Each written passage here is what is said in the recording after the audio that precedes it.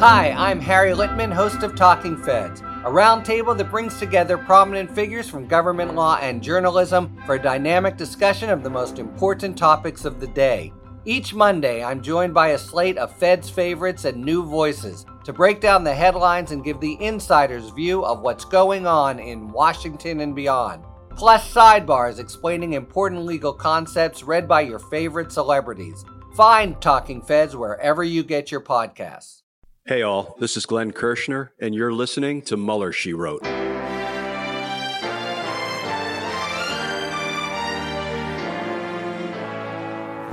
So to be clear, Mr. Trump has no financial relationships with any Russian oligarchs. That's what he said. That's what I said. That's obviously what our position is. I'm not aware of any of those activities. I have been called a surrogate at a time or two in that campaign, and I did not have communications with the Russians. What do I have to get involved with Putin for? I have nothing to do with Putin. I've never spoken to him. I don't know anything about him other than he will respect me.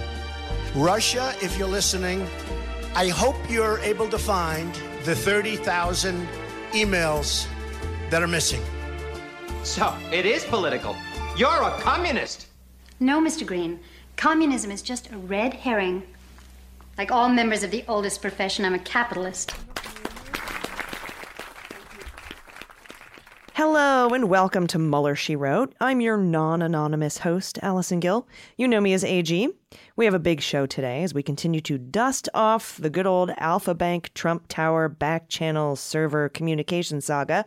I have some exclusive reporting that only Mueller, She Wrote has from a very reliable source who has spoken with me on the condition of anonymity. There's also some movement in the Rudy Giuliani case, as we have a new update from the special master, Barbara Jones. We have a new indictment in the Durham investigation of the Oranges, and it's just as stupid as the Sussman indictment. And I'll have former counterintelligence assistant director and host of the Bureau podcast, Frank Figliuzzi, on with me later, who pored over the indictment with me to discuss it in length. There's some news out about the Manhattan District Attorney's Office going on with that Trump Organization Weisselberg-type investigation, and a little bit more on the Tom Barrack case. And of course, we'll have some sabotage and the Fantasy Indictment League, so big show. Also, today begins with the new MSW Book Club series on Here, Right, Matters by Colonel Alexander Vindman. That's an 8-part series with the final episode to include the author himself, with me answering questions posed by you, our patrons. To find the form to send in a question about the book for Alex to answer, just head to patreon.com/MuellerSheWrote. You get access to ad-free episodes of Mueller, She Wrote as a patron. You get ad-free episodes of the book club, the Daily Beans. You get bonus content, meetup information, happy hour Zoom calls, our weekly newsletter that includes my personal research notes, access to private social media groups, all for $3 a month or $36 a year. Your contribution goes towards increasing pay and benefits to our amazing team. So thank you so much for sponsoring and being a patron of these shows. All right, we have a lot of news to get to, so let's jump in with just the facts. All right, y'all, check this shit out. Tom Barrack's ex-assistant, who complained that wearing an ankle bracelet interfered with his surfing and tennis, lost his legal bid to remove the GPS tracking device while he awaits trial with his former boss on charges of acting as an unregistered foreign agent. U.S. District Judge Brian Cogan on Tuesday rejected a request by Matthew Grimes, a 28-year-old, to modify his bail conditions. Grimes' attorney, guess who, Abby Lowell, said in court papers that his client can't immerse the device in water and that it was embarrassing to wear and it impeded his search for new employment. Oh, God, white people problems. Here's a quote from the judge. "It seemed to me the purposes you're offering are not all that compelling," he said in federal court in Brooklyn, New York. The evidence against Grimes is, quote, overwhelming because he was, quote, a central actor, essential to the success of the illicit foreign influence campaign. That's according to prosecutors who warned the judge that he is subject by pressure to Barrack and the foreign leaders that they're accused of helping. Abby Lowell, insisted that the chance of Grimes fleeing his Southern California home is remote. But Cogan said, quote, the circumstances of this case are so unique, this is the judge, that removing the bracelet doesn't warrant taking that degree of risk. Again, the circumstances of this case are so unique, This is some shit we haven't seen most of the time. Despite rejecting the ankle monitor request, the judge did agree with other bail modifications. He let Grimes travel domestically if he gives prior notice, lifted a curfew, and increased the amount he can spend without giving prior notice to $100,000 from $10,000. Oh, yay. Tom Barrack, founder of Colony Capital Inc. and former top Trump fundraiser, was charged in July with illegally lobbying for the United Arab Emirates, as well as obstruction of justice and lying to federal officials during a 2019 interview. Grimes was also charged with illegal lobbying. Both have pleaded not guilty and deny wrongdoing. Prosecutors feared that Grimes had, quote, directly interacted with extremely wealthy, powerful foreign powers. That's Assistant U.S. Attorney Ryan Harris. And those foreign officials could ensure, quote, that he was able to get away and his family could be made whole. Kogan asked if the prosecutors had intelligence that, quote, there has been any discussion or chatter about interfering with this trial. Harris said he was not in a position to answer. The judge said, you don't know or you can't say. And Harris said, I don't think I can in a public setting, and I don't think it's appropriate. This case will also involve sealed hearings about evidence protected under the Classified Information Procedures Act. Again, very unique case. So let's put this into context, because Barrack recommended Manafort for the campaign chair job. He also sat atop the criminal enterprise known as the Trump Inaugural, with Manafort pal Rick Gates as the deputy. And as we well know from Andrew Weissman's book, who has been radio silent since tweeting out our Daily Beans interview in July, just 10 days before Tom Barrack was indicted, Andrew Weissman said they did have enough to nab Manafort for conspiracy when he handed over that polling data to a known Russian agent known as Konstantin Kalimnik, and we know the current case against Tom Barrack includes classified information, and we also know that very recently, Tom Barrack unloaded 2 expensive trial lawyers, and as you know, I have personally heard rumors intelligence from my inside sources, which are very reliable but have not yet been corroborated by any major news outlets, that Tom Barrack is cooperating with the feds, or at least trying to. We also know that Tom Barrack was the preferred link of communication between MBS, MBZ, and the White House. And according to the indictment, Tom Barrack lobbied for the Middle East Marshall Plan to give U.S. nuclear technology to the United Arab Emirates and the Saudis. We also know Trump accepted a massive bribe from Saudi Arabia, and that the Saudis made a huge payment to a bank in Egypt, and that there was a 4th team in the Mueller office looking into that and other financial issues that have yet to be uncovered. We also know there was enough to charge Tom Barrack last year, but prosecutors sat on this until Trump and Barr were gone. The Inspector General of the Department of Justice is investigating whether Barr blocked or quashed any federal probes against political allies during his tenure. I'm excited to see what happens in that Inspector General report and also what happens in the Tom Barrack probe. And I have some exclusive information from a reliable source about the Alpha Bank Trump Tower Spectrum Health covert communications. As you know, this story has recently resurfaced because Durham, the special counsel appointed by Bill Barr to investigate the oranges, and in case you wonder why I keep saying oranges, that's what Donald said at one point. He couldn't say the word origins, so he repeated the word oranges several times. So now we just call it the oranges. When I'm talking about investigating the investigation of Trump Russia, that's the oranges. Anyway, Durham, this whole thing came back, this Alpha Bank thing came back, but Durham indicted a lawyer named Sussman, who was close to researchers looking into the weird communications between a server in Trump Tower and a couple of Alpha Bank servers and a Spectrum Health server. Alpha Bank is the biggest bank in Russia, and its CEO, Peter Avin, wanted a back channel for Russian communications with the Trump transition team. Co-founder of the Alpha Bank, Herman Kahn, has a son-in-law named Alex Vanderswan, who was indicted in the Mueller probe for lying about his communications with Rick Gates and Konstantin Kalimnik. And Spectrum Health is a Betsy DeVos joint. And we know her brother was a proxy for Trump when he met with representatives from Russia and the United Arab Emirates in the Seychelles to discuss sanctions and setting up a back channel of communication during the Trump transition.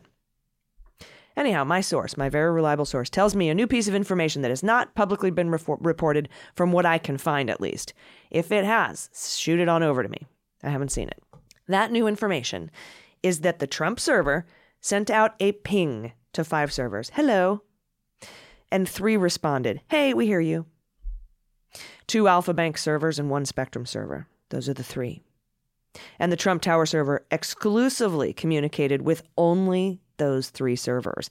It did not communicate with tens of thousands of other servers, as had been suggested or posited, which would indicate spam or marketing communications like a normal company does.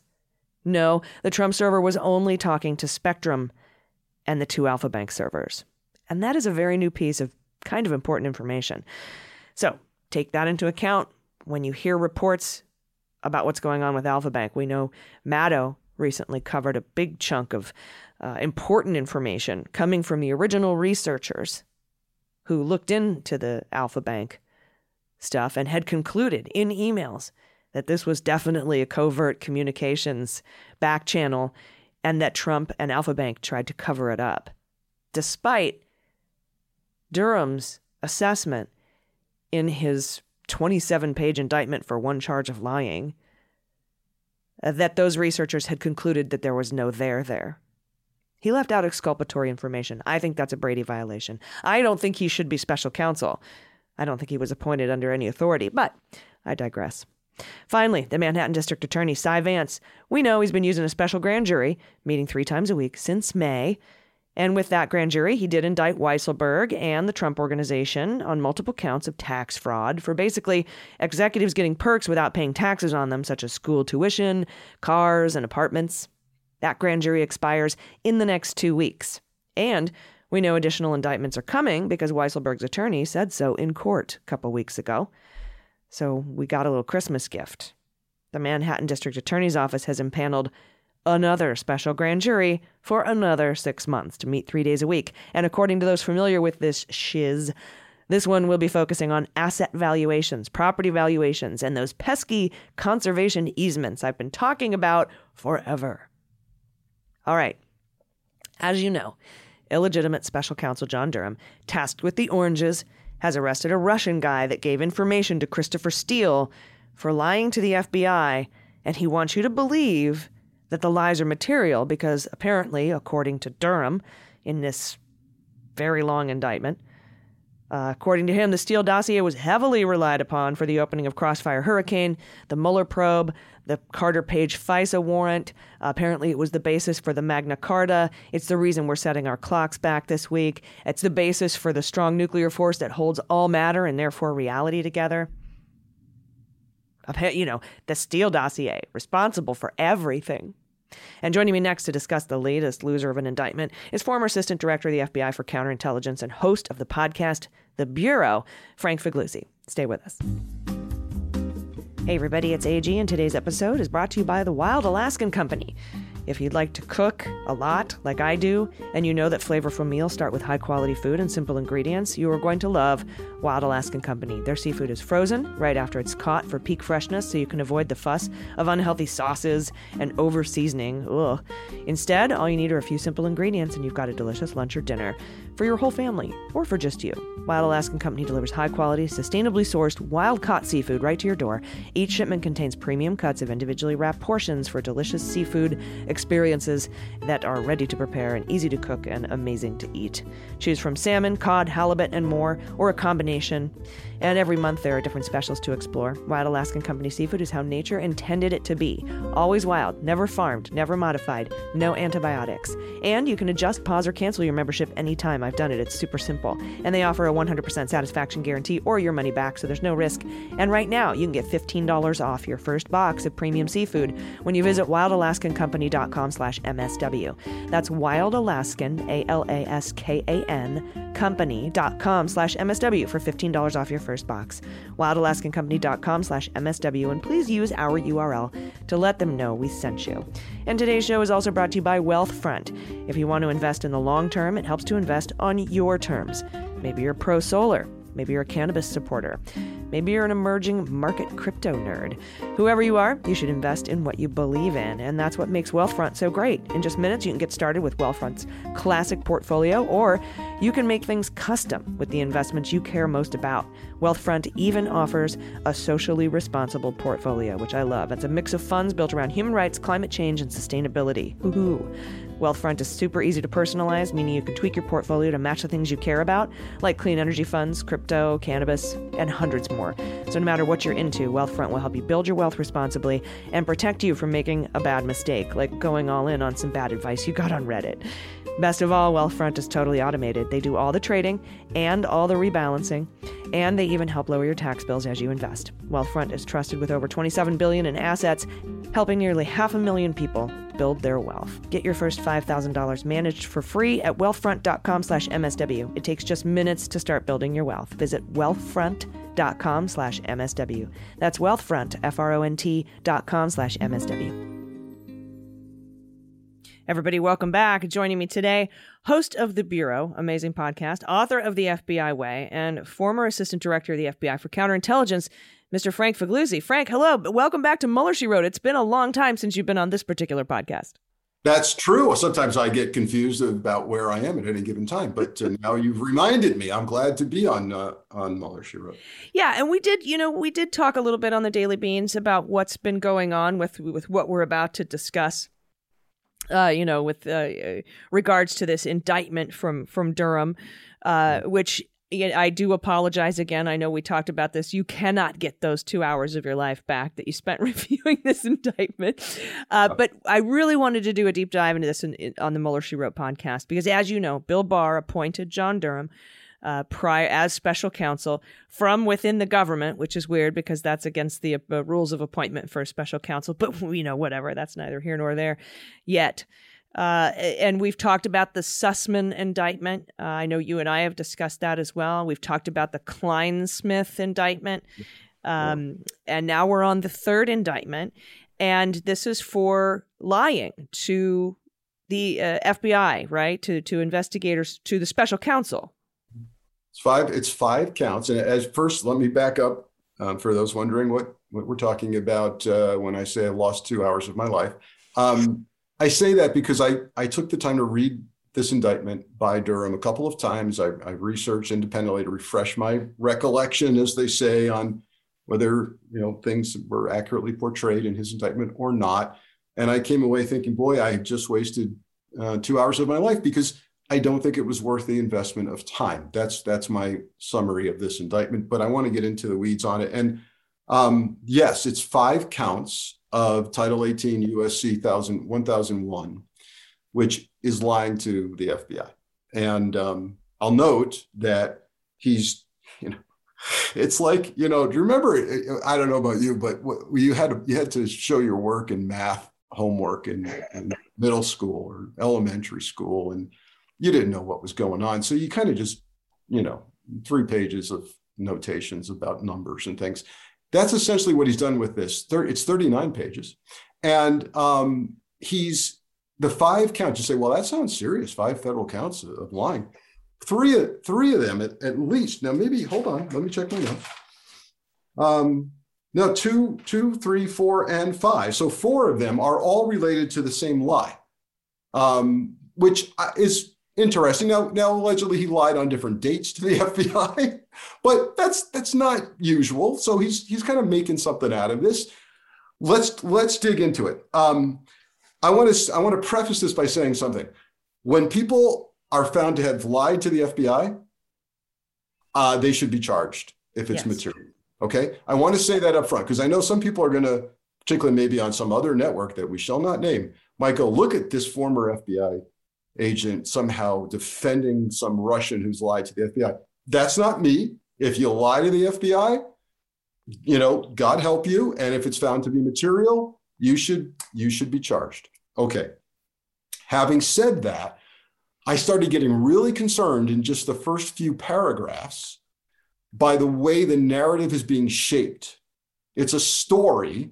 It's not really that much of an indictment stating facts. Here's some of the shaping I'm talking about. In the very first paragraph, Durham says Crossfire Hurricane, that's the initial FBI Russian counterintelligence investigation, was all about whether or not the Trump campaign was coordinating with the Russian government.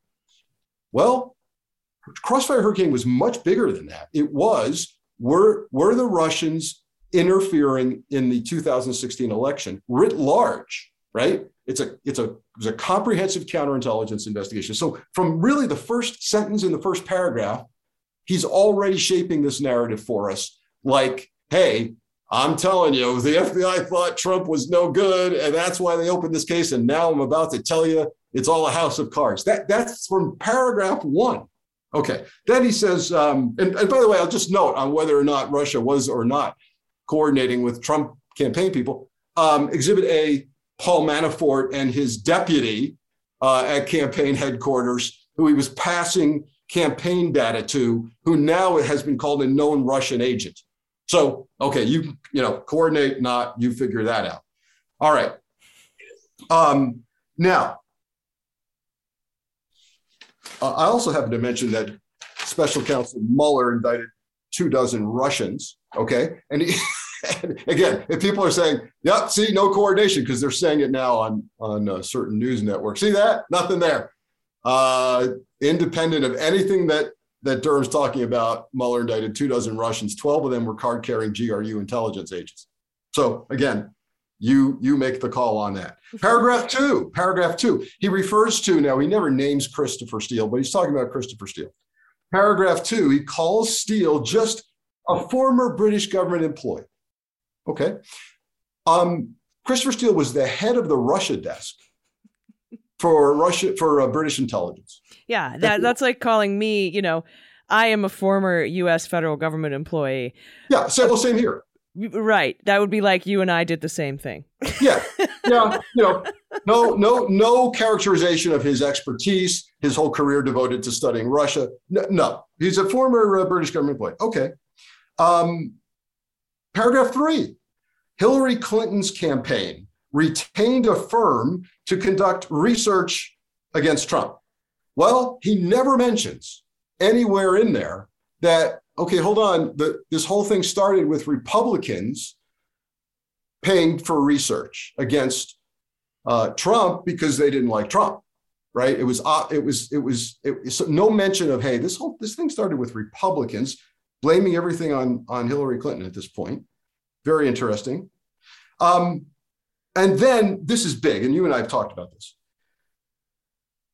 The biggest mischaracterization of all in Durham's indictment and his lovely story is that everything hinged on the Steele dossier. Just everything. My God, the Carter Page affidavit, that hinged on the Steele dossier. The whole thing that rolled into the Mueller inquiry, that hinged on the Steele dossier significantly. Well, and by the way, he describes Carter Page as an advisor to the presidential campaign. The counterintelligence case on Carter Page predates any of that. The FBI thought Carter Page was no good and a Russian operative well before he became connected in whatever way he was to the Trump campaign. Yeah, and he was an informant for the CIA. That goes back to Klein-Smith's thing. But, criminal informants are not always innocent because they are part of the crimes. And that's true in this case with what was going on with the Russians that were indicted, and one's still on the lam, I think in 2013 or something like that. And not to mention, Frank, by the time that FISA warrant was signed by Rod Rosenstein, who Inspector General Horowitz said that would have been signed regardless of whether the Steele dossier was accounted for or not. Right. That was signed. That renewal was signed after Carter Page had left the Trump campaign and was no longer an advisor. Right. So now we have Durham contradicting the DOJ Inspector General's finding that the Carter Page affidavit would have been signed regardless of the dossier. But it's this larger mischaracterization and this misplaced reliance on the dossier that he keeps hitting us over the head with that simply isn't accurate. So all of that goes toward just really a suspect reason and for a long stretch of an indictment. And so paragraph 7 says the FBI was unable to corroborate most of the substantive allegations in the dossier and the research reports. That's simply not true. Right. In fact, most experts will tell you that the majority of the dossier has been proven accurate. So particularly, the dossier, everybody keeps thinking about the P tapes and when they think of the dossier. the dossier broadly said, I think the Russians are engaged in interfering with the election. That was the message of the dossier, which has been proven true for what we just talked about. The 24 Russians indicted, Manafort's campaign deputy that got data, the hacking, the propaganda, all of that. So paragraph 11. All right, now we're getting into the meat of why you get charged for lying to the FBI. And again, no sympathy for anybody who does that. This guy that's been indicted for that is called Igor Danchenko. And I have to tell you, no great shock that a shady, suspect, Russian type operative shockingly lied to the FBI. Oh my God, we should be amazed at that, right? I'm being sarcastic because of course the FBI, when looking at data that may be subsourced from somebody like this, and whether they knew at the time or not, we need more details here, right? How much did the FBI know and when? That may be the next thing Durham's headed for. But, there's supposed to be some shock factor in this indictment. Oh my God, Christopher Steele relied on somebody who's a shady Russian guy who lied. Yeah, as you said earlier, informants, I've never had an informant who was a Sunday school teacher. I just never have. So that's just the way it goes. Now, what's he lied about? Okay. Yeah, I want to get into the specifics of the lie because there are certain things, and I would expect another bill of particulars to come quickly after this, notwithstanding any pretrial motions. But I have to take a quick break. Will you stay with me? Sure. Thanks. Everybody, we'll be right back. Hey everybody, it's AG, and I want to thank Credit Karma for sponsoring this portion of the show. Do you sometimes feel overwhelmed when it comes to handling personal finances? I do. You aren't the only one. You are not alone. And Credit Karma is here to help you make those big calls with more confidence. Whether you're refinancing credit card debt or paying for an upcoming expense, Credit Karma uses your credit data to show you fresh personal loan offers that are personalized just for you. And the best part about Credit Karma is it's completely free, and comparing loan offers won't affect your credit score. Finding the right loan when I needed to pay off home renovations was challenging, but with Credit Karma, they made it so incredibly easy and helpful. It was just wonderful. Their customer service is amazing. Plus, Credit Karma helps you keep track of your financial progress and lets you know if you can refinance to save money. No bank does that. Ready to apply? Head to creditkarma.com/loan offers to see personalized offers with your approval odds right now. Go to creditkarma.com/loan offers to find the loan for you. Again, creditkarma.com/loan offers. You'll be glad you did.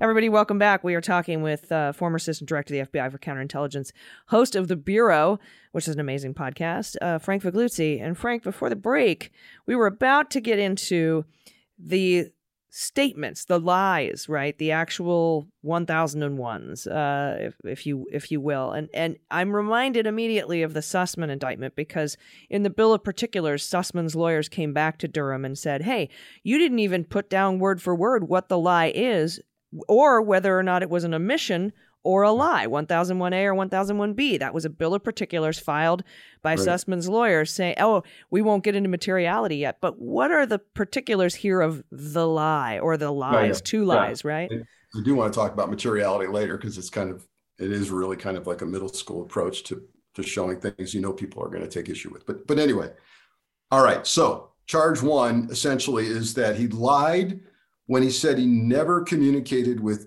somebody referred to as PR Executive 1, specific about anything specific in the dossier, in the reporting, any allegations that have come up in all of this reporting. He says, I never communicated with PR Executive 1. We don't know who that is. Well, Durham comes in and says, that's a lie. That's a lie. Now, here's the thing. Imagine yourself on a jury, because if this goes to a jury, it's going to be very interesting. When you're presented with this, the language is, and Durham does include language. I never said anything specifically about those charges, communicated about that with PR1, but perhaps we talked about related issues. Oh boy. Really, you're charging that. The guy says, perhaps we talked about related issues. Good luck with that charge. Number two, Danchenko lied when he guessed who an anonymous caller was and he said it was the head of the Russian Chamber of Commerce in the U.S. Okay, let's talk about it. That's Sergey Milian, by the way. Yeah. Well, let's talk about it. How can you lie about guessing? Well, exactly. I think I'm talking to Allison Gill. Sounds like Allison Gill. Could be wrong. I think that's who it was. Now Durham goes on later on. Liar. That's right. Now, but I will say this to give Durham credit. Later on, he explains more details. He says Danchenko was lying because he went on a New York trip after this and never met. We see no evidence that he met with this guy because the whole thing was about setting up a face-to-face with the head of the Russian Chamber of Commerce. Durham says you're lying because that never happened. In fact, I see you going to the Bronx Zoo in New York one day and you didn't meet with the guy while you were in New York. And the time frame where you say you got this anonymous call predates the trip to New York where you went to the Bronx Zoo. And later on, you sent an email to the head of the Russian Chamber of Commerce and you said, hey, we're still not meeting. Are you seeing my emails? And you told somebody else, hey, he's not agreeing to a meeting, but yet you think you got an anonymous call that was him. Okay, again, good luck with that charge.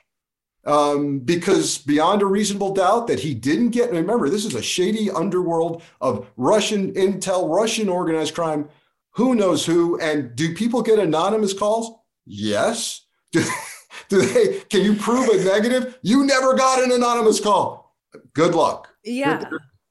Yeah, I was going to ask, how can you prove that someone did not get a call? Yeah, and when you're going to hang the guy by his own words where he says, I think it was that guy who called me. I don't know. Okay. Good luck with that. So we go on now. Let's talk about the three that now it's 4 charges involving this Chamber of Commerce scenario. This guy, the anonymous call guy. Well, it's merely I'm not downplaying lying to the FBI if he's guilty and it's material. Great, but it's just breaking down the separate charges from the same set of facts. You lied to us here, you lied to us there. Well, he kept saying basically the same thing. I think it was that guy. And they kept charging him now with it. So let's talk about the key to a lie, a charge for 1001. Materiality. Now, in the Sussman case, all the talking heads all over television, all the legal experts were saying there really is no materiality here. The guy, Sussman he's accused of lying about what? About which client he might have been representing, if any, at any given time when he reported his concerns to the FBI. And I don't see materiality in that. You should go to the FBI with a concern. And Durham said, well, it's material because the FBI might have done things different. Right. So now, chastised by television pundits, here comes John Durham with this indictment. And repeatedly, I shouldn't be laughing, but repeatedly in the indictment, Durham uses phrases like very material, really material, substantially material. He's been chastised, right? So he's saying, I'm telling you, this is material. And so why is it material? Well, 2 things. The Carter Page wiretap might never have happened. That's not true, according to we know that's just bull feathers. And then secondly, this I like a lot. The FBI really expended a lot of resources on what this guy was saying. They worked really hard to try and prove or disprove it. And boy, all those resources, that makes his lies material. Well, the FBI works really hard to prove or disprove anybody's statement. So again, I'm just concerned that this is a huge stretch. And I don't know where Durham's going with this, but I'm increasingly concerned that he's got an agenda that's not necessarily in the public service. And if it go, I think he's hoping for guilty pleas, because if this goes to a jury, I'm not sure it's going to work. Yeah, and not to mention about materiality. These lies, these 2 lies, happened more than a year after Crossfire Hurricane was opened with criminal predication. So they have nothing to do with, when I first heard that there was an indictment coming down, I tweeted out, And we don't know what it is yet, but the New York Times says it's got to do with somebody who was part of the dossier. I was like, you know what this sounds like? It sounds like somebody leaked it. Durham leaked it to the press to get them to say that before you put out what was in the meat of the indictment. And I said, I bet it's got nothing to do with the opening of the Trump-Russia probe, whatever it is. As we said, in the very first paragraph of this indictment, what does he lead with? Crossfire hurricane, implying it's all based on the dossier, which it was not. So, look, we're in a place in this country where you're going to watch your news network of choice. You're going to believe. I already see on social media, that's it. It's all over. You know, it was all house cards. See, it's nothing. There's nothing about the Russia case. Okay, that's fine. We'll forget about the 24 Russians indicted, the hacking, the propaganda, and the actual facts that Carter Page was under investigation previously. That Crossfire Hurricane was open before the dossier, that the IG said the Carter Page update would have happened anyway. We'll just forget about all that. It's the same talking points we've been saying over and over again to push back against the disinformation that the Steele dossier was the predicate for opening any of these investigations, be it Mueller probe, Crossfire Hurricane, or getting the FISA warrant signed off for Carter Page, who was not working for the Trump campaign at that point and who nothing ever happened. Now, again, you were right. Lying to the FBI is a big deal. But what does it say? What I can't understand is I thought Durham was a pretty straight shooter. Mm-hmm. And I can't understand why he's bending to this narrative. First of all, I'm surprised grand juries put these indictments forward, but let's, okay. What would be the motivation to do this? I mean, why would you do this to yourself if you're Durham? So and I've told you this before, I worked for John Durham before I was ever an FBI agent. I was his intern on an organized crime strike force in Connecticut that he headed up. I worked directly with him. He is a solid career prosecutor. This is the guy if your family member's a victim of a federal crime, you want this guy going after the bad guy. Sure, absolutely. And he's worked very sensitive cases involving FBI misconduct, CIA misconduct. He's done it all. Okay, so motivation. I think he's a true believer. I think he's in the mold of Bill Barr that appointed him. Remember reading this indictment, I had flashbacks to Bill Barr's 4-page summary of the Mueller report, right? Where he got out in front of it and summarized it all wrong and shaped it and convinced the public there's nothing really here. It looks a lot like this indictment. I'm shaping this narrative. I'm telling you my belief, my story. I think he's a true believer. I think he's on the far right. I think he's an ultra conservative. I think he believes he's doing God's work, literally, when he kind of takes down anybody that was going after the GOP candidate who was going to save the world. I think that's where this might be coming from. Some people have posited some sort of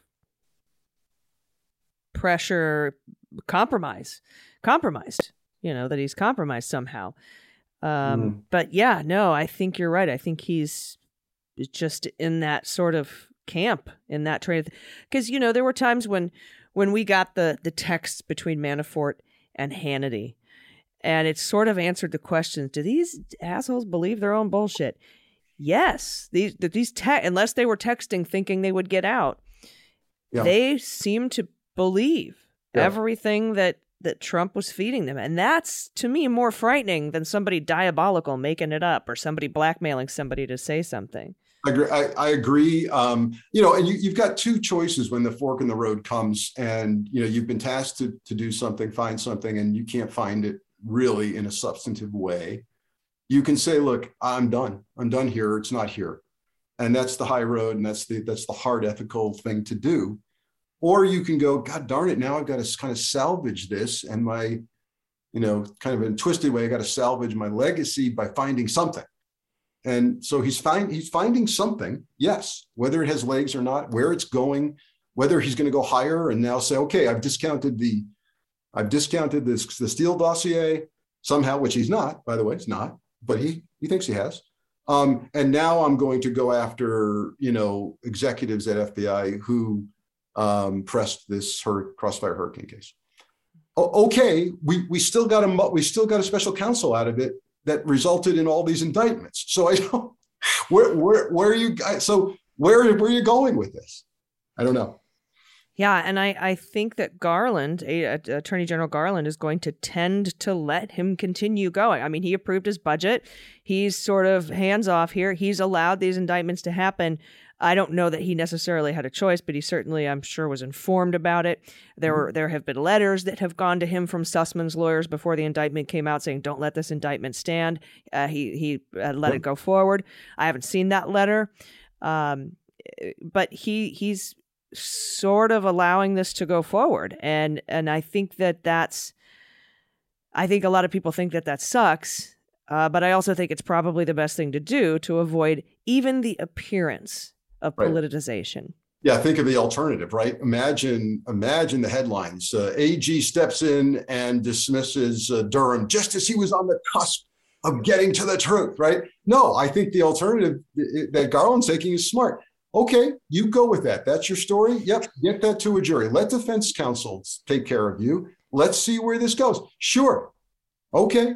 Yeah, or even pretrial motions after bills of particulars, right? Where they're going to be asking to dismiss this case either based on materiality and the merits, or simply based on the fact that Durham was appointed under no authority. I have to tell you, if I'm defense counsel for either Sussman or Danchenko, I'm calling to the witness stand FBI agents, and I'm going to ask them the questions. Did you materially rely on Christopher Steele's dossier for anything? Did you, would things have been any different if you knew this truth, that Danchenko lied about who he thought was on an anonymous call or not? Call Horowitz, call the Inspector General. Call Horowitz. Exactly. So, Durham's a bright guy. He must have thought 3 and 4 steps ahead here. Yeah. But call Jim Baker. But FBI agents calling Durham a liar is going to be fascinating in court. Let's see what happens. Yeah, especially with the likes of Jim Baker, Inspector General Horowitz, anybody else who, it's going to be interesting. Yeah, stay tuned. Yeah, stay tuned for sure. Thank you so much. Everybody check out The Bureau, and you have to read The FBI Way if you haven't. I tell everybody, Frank, it applies to every facet of life, whether you're running a business or you're trying to get your personal shit in order, whatever it is, the FBI way is a good way. Yeah, that's the happiest thing about the book for me is people are applying it to all kinds of situations. And it's great. And the paperback will come out in January. Ooh, fancy. Awesome. That'd be a great gift. My birthday's in January, everybody. Of course, I have a copy of the book. But thank you so much. I appreciate your time, Frank. And we'll see you soon. Let us know what's coming up on the Bureau. Yeah, we've got every Tuesday we release a new episode. This week, check it out. We've talked to the FBI's official historian. Who knew, right, that the FBI has an historian? Why? So we don't repeat the sins of the past. We study things like Black Panthers in the FBI, MLK and the FBI, and he teaches new agents at the academy about this. So we're going to learn about how the FBI preserves its culture while learning from its mistakes. We're also going to learn about how you get your own FBI file, or anybody else's for that matter. Check out this week's episode. Awesome. Thank you so much. Appreciate it. Everybody stick around. We'll be right back with the Fantasy Indictment League. Hey everyone, this segment of the show is brought to you by Aura. Most credit card companies do a good job of protecting you against fraudulent purchases, but what if a scammer files for unemployment in your name? Or if your social media accounts are hacked? Aura's protection goes well beyond your credit cards. Aura protects your online finances, personal information, and tech from online threats. It's all-in-one protection from identity theft, financial fraud, malware, scam sites, and so much more. You'll be alerted to fraudulent activity and threats fast with Aura. For example, if your online accounts or passwords are compromised, or if someone tries to open a bank account in your name, boom, you get an alert. Aura solutions are easy to set up. All plans come with a proactive $1 million ID theft insurance, and you can always get in touch with a U.S.-based customer service member at any time to help you out. Aura is a new type of security service that protects all your online information and devices with one simple subscription. With an easy online dashboard and alerts sent straight to your phone, Aura keeps you in control and guides you through solving any issues for a limited time. Aura is offering our listeners up to 40% off plans when you visit aura.com/MSW. Go to aura.com/MSW to get complete protection and savings of up to 40%. That's Aura, AURA.com/MSW. All right, everybody, welcome back. Are you ready for sabotage?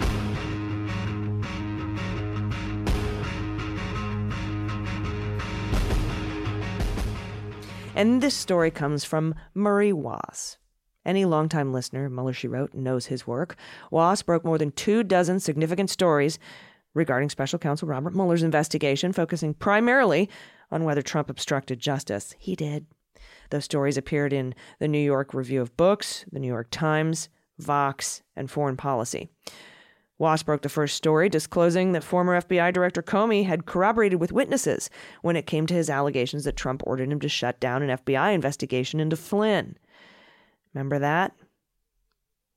Special Counsel Mueller investigated Comey's allegations as potential obstruction of justice. Trump and his political supporters had, prior to Wass's story, argued that Trump would not face serious legal jeopardy as a result of Comey's allegations because whatever was said or transpired was based solely on the word of the President of the United States versus the FBI director he had fired. We have to keep in mind that it's one person's record of what happened. That was RNC Chair Ronna Romney McDaniel. She said on Fox News, the only two people who know what happened were the President and Jim Comey. Guess what, Ronna? Remember the Comey Five? Remember these from early Kitchen Days episodes? On June 7th, 2017, a report in Vox was disclosed that Comey contemporaneously spoke at length with 3 of his top aides about the president, ordering to shut down the investigation of Flynn. Wass wrote, quote, those 3 officials, according to people familiar with the details, were Jim Rybicki, Comey's chief of staff and senior counselor, James Baker, who is now wrapped up in this Sussman indictment by the illegitimate Durham investigating the oranges, and the FBI's general counsel. He was the FBI's general counsel, and Andy McCabe, the Bureau's deputy director. We all know what happened to them. Comey himself confirmed that this was a case when he testified to the Senate Intelligence Committee the following day in response to questions. He was prompted by the Wass story. Wass also was one of the first reporters to disclose how Trump attempted to exploit the DOJ to improperly investigate his perceived political enemies. On November 9th, 2018, Wass reported in Vox that then-acting Attorney General Matthew fucking Whitaker privately provided advice to the president last year on how the White House might be able to pressure the Justice Department to investigate the president's political adversaries. More specifically, also disclosing for the first time that Whitaker had counseled the president in private on how the White House might be able to pressure the Justice Department to name a special counsel to investigate Hillary Clinton. And this week, Murray Wass reached out to me on Twitter with his latest, which I immediately retweeted and is now this week's sabotage. Wass writes the following for The Guardian. Quote, federal prosecutors in the Southern District have compiled a list of more than 24 specific acts by Rudy Giuliani, Tonzing, and DeGeneva as to how to advance their personal and political interests the personal and political interests of a group of Ukrainian prosecutors and political factions in Ukraine with which they were aligned. Prosecutors considered each one of these acts to be crucial evidence of a potential violation of the law. In a previously undisclosed episode, The Guardian has learned that federal investigators have uncovered extensive, detailed plans devised by Lutsenko, that's a former Ukrainian prosecutor, and approved by Giuliani, by which they would announce and promote an investigation of Joe Biden and his son Hunter in Ukraine to help boost Trump's chances of re-election. Investigators as early as last year obtained emails received and sent by Lutsenko describing various elements of the scheme. And that's according to a source close to the investigation. This is new info. Trump and conservative news outlets from 2019 until the present day have made baseless allegations, since thoroughly debunked, that Biden, as vice president, pressured Ukraine to fire its prosecutor general for investigating Burisma, upon whose board Hunter Biden sat. Trump claimed this without evidence and that Biden sought the firing of the prosecutor so his son would escape scrutiny. Trump hoped to make the allegations a centerpiece of his re-election campaign. As part of that effort, Lutsenko, and then Prosecutor General of Ukraine, analogous to the Attorney General in the United States, agreed to publicly announce a criminal investigation in Ukraine of Biden and Hunter. Lutsenko simultaneously had been a driving force to award Giuliani, Toensing, and DeGeneva the hundreds of thousands of dollars in legal retainers in contracts, according to the same sources. Only the unexpected election of the new president, Volodymyr Zelensky, with whom the plotting Ukrainian prosecutors had little or no influence, led them to abandon their plan, although only briefly, because Trump was obsessed with getting it back on track as soon as possible. And to that end, in July of 2019, Trump made his infamous perfect call to Zelensky. At the time, he was withholding $400 million in military aid to Ukraine. We know this story well. Federal investigators have obtained a document and witness statements detailing how the three Ukrainian prosecutors would, at Giuliani's behest, help Trump and Giuliani promote the Biden-Ukraine allegations, even if there was no truth in them. First, Lutsenko would publicly declare he was reopening a long-dormant investigation of Burisma, and that the Bidens were under investigation as part of that inquiry. Lutsenko's deputy, one of them, named Kulik, would take charge of the portion of the investigation that focused on the Bidens, and publicly verify any allegations of wrongdoing on their part. And finally, Shokin, former prosecutor general of Ukraine who had previously investigated Burisma, agreed to allege publicly that Biden had fired him to quash an investigation of Burisma he'd conducted earlier. Giuliani and Lutsenko reached a preliminary agreement in March of 2019 between Giuliani and the Ukrainian Ministry of Justice and the Republic of Ukraine to assist Ukraine in recovering money in overseas bank accounts Lutsenko said was owed to the government of Ukraine. Various drafts of the contracts called for Giuliani to receive either $300,000 or $500,000 for his work.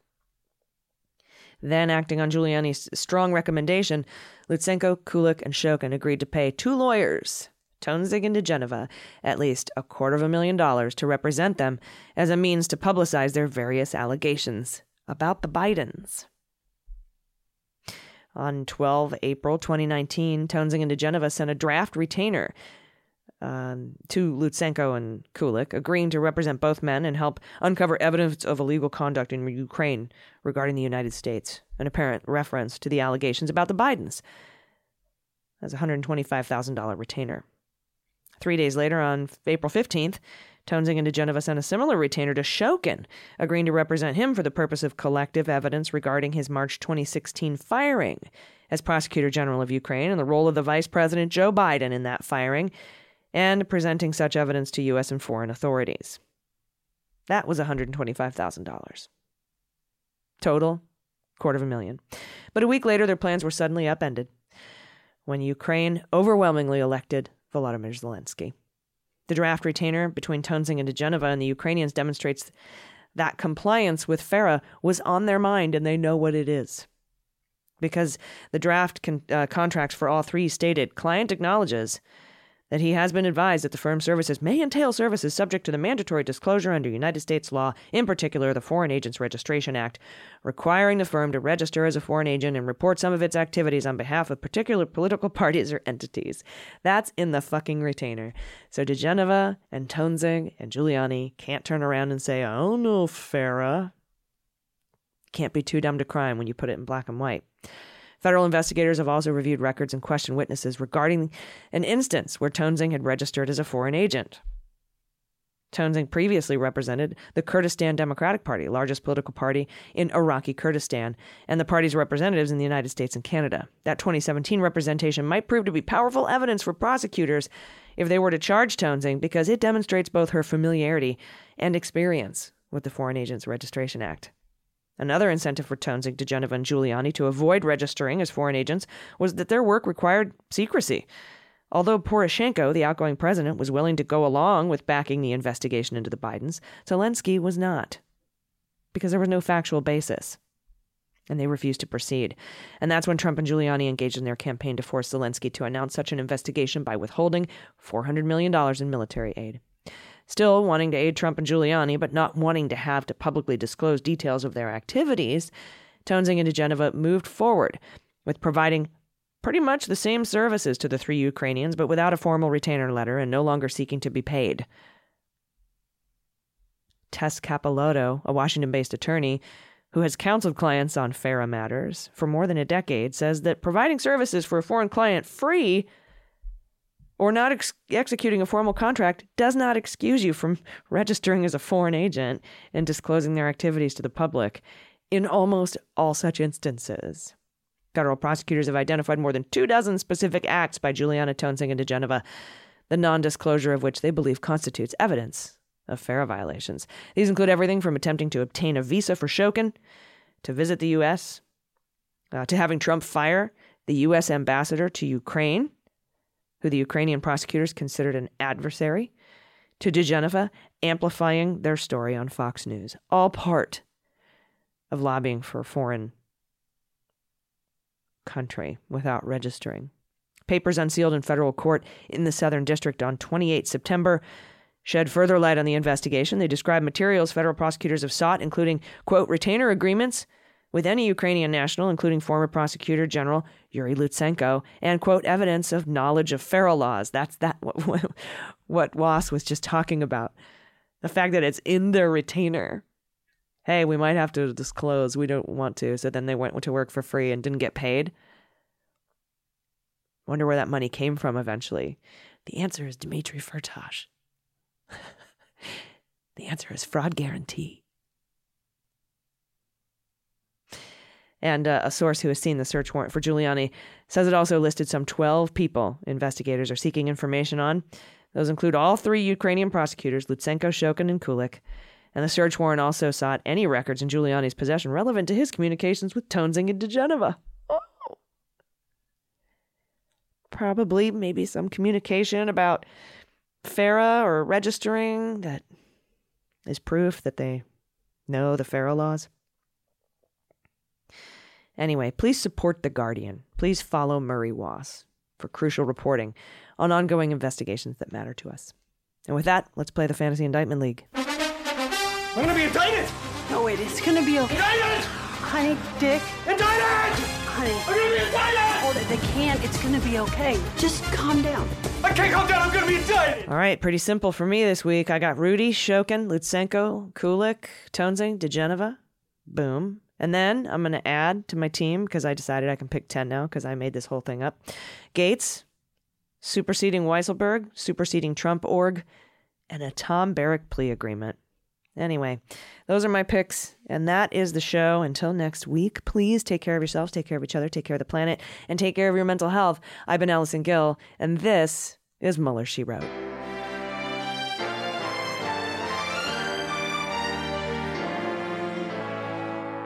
Mueller, She Wrote is written and produced by Allison Gill in partnership with MSW Media. Sound design and engineering are by Molly Hockey. Jesse Egan is our copywriter, and our art and web designer by Joelle Reeder at Moxie Design Studios.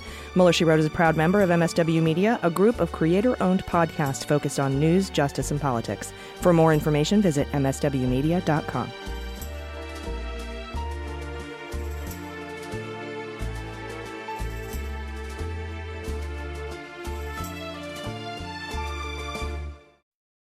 They Might Be Giants have been on the road for too long. Too long. And They Might Be Giants aren't even sorry. Not even sorry. And audiences like the shows too much. Too much. And now They Might Be Giants are playing their breakthrough album, Flood. All of it. And they still have time for other songs. They're fooling around. Who can stop They Might Be Giants and their liberal rock agenda? Who? No one. This ad was paid for with somebody else's money.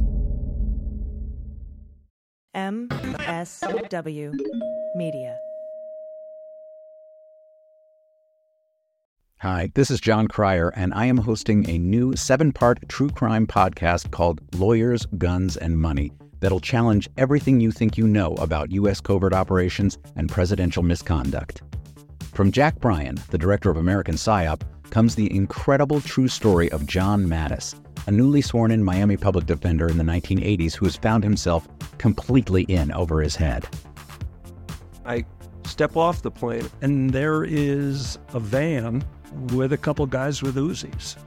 And one of them in broken English said, "Welcome to Bogota, John." Mattis's first felony defendant has been arrested for having a machine gun and tells Mattis a dangerous secret.